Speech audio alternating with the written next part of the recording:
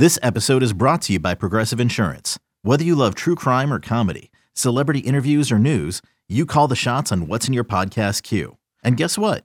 Now you can call them on your auto insurance too with the Name Your Price tool from Progressive. It works just the way it sounds. You tell Progressive how much you want to pay for car insurance, and they'll show you coverage options that fit your budget. Get your quote today at Progressive.com to join the over 28 million drivers who trust Progressive. Progressive Casualty Insurance Company and Affiliates. Price and coverage match limited by state law. This is the Daily Tip presented by BetMGM. Now, here's Chelsea Messenger and Michael Jenkins. Let's experience some NBA action tonight, shall we? No, if you love the in-season tournament, forget it. It's just regular season action tonight on the hardwood. Let's begin. In Atlanta, the Nets are in town. Hawks are laying 3.5 points. The Hawks are minus 175 on the money line. The Nets are plus 145 at BetMGM, and your total set at 241.5. It's a high total, but I think I'm looking at the over, Chelsea. Yeah, I think this would be a great game for player props for that reason. Both of these defenses ranking in the bottom 10 against most positions.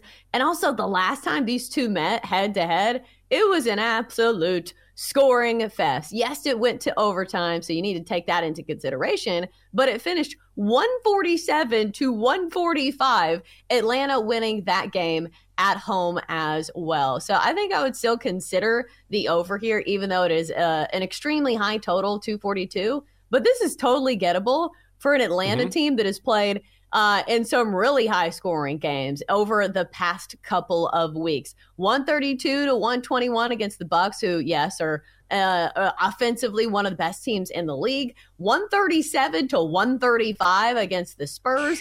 And then if you remember their game against the Pacers, it was 157-152. So, yes, this seems like a really high total, but don't be afraid because Atlanta, they like to play fast and they don't like to play defense. So I would consider the over 241.5.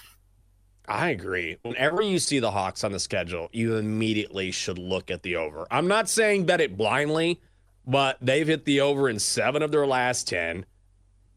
At home this season, they're 7-1 to the over, and Brooklyn, surprisingly, an over team as well. They're 11-8 to the over this season.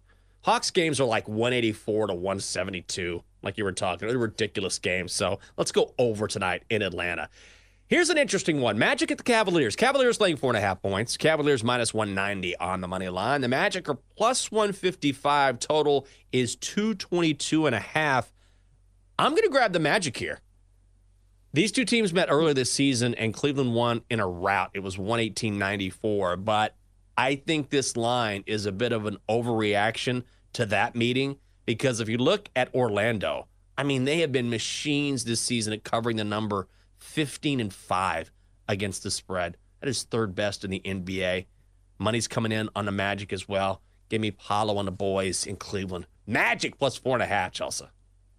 Yeah, this is the way to go here because outright as underdogs, the Magic actually have a winning record, 7-6 straight up, and they've been really good in the recent stretch. They did lose as 2.5-point dogs to the Nets, but if you look at their last 10 games, they have 5 wins straight up as underdogs. So this is a spot where Orlando has really thrived, especially when you're giving me, 4.5. That seems like a healthy number here. I will take Orlando as well. This is one of those first impression roses where you see the board and you're like, oh, yeah, I'm going to take that side. So upon further research, I will still be on the Orlando Magic here. I like it. I really want to play this tonight. I don't know. Have I won an NBA game this year betting? I don't think I have. I think I'm 0-2, which is not terrible, but also not great. So we'll see if I actually have the guts. We'll see about that. Here's the game I am betting tonight. Heat at the Raptors. Raptors laying 3.5 points. Raptors minus 150 on the money line. Heat are plus 125. Total set at 219 and a hook. I'm on the Raptors tonight. I will play this down to 3. Hell, I should play them maybe on the money line. But here's the thing. Toronto is struggling right now. They've lost 6 of 10, and the Heat have not been much better. But I think the key here will be rebounding. Bam Adebayo not playing for the Heat, and The Heat are already a bad rebounding team. They're 29th in the league. The Raptors are 6th in the league on the glass. So Miami is not going to get a lot of second chance points in this one. Tyler Hero not playing either. So I'll buy the hook, play it down to 3. It's minus 125. Let's go Raptors in Toronto. I think my first impression on this one was these smell like 2 under teams, right? Like the Raptors and the Heat. The Heat normally play at a really slow pace. Also, usually are pretty good defensively. It sucks that Bam Adebayo's out, but also he would be somebody who is contributing to their offense. If you look at the Heat's scores when they're not playing the Pacers, when they're not playing the Bucks, these are normally low-scoring games. Against Brooklyn, 112-97. Against the Knicks, 100-98. So I think I'd lean that way. It's a pretty low total at, I believe, 218, 219.5, I'm seeing. But I would consider the under there.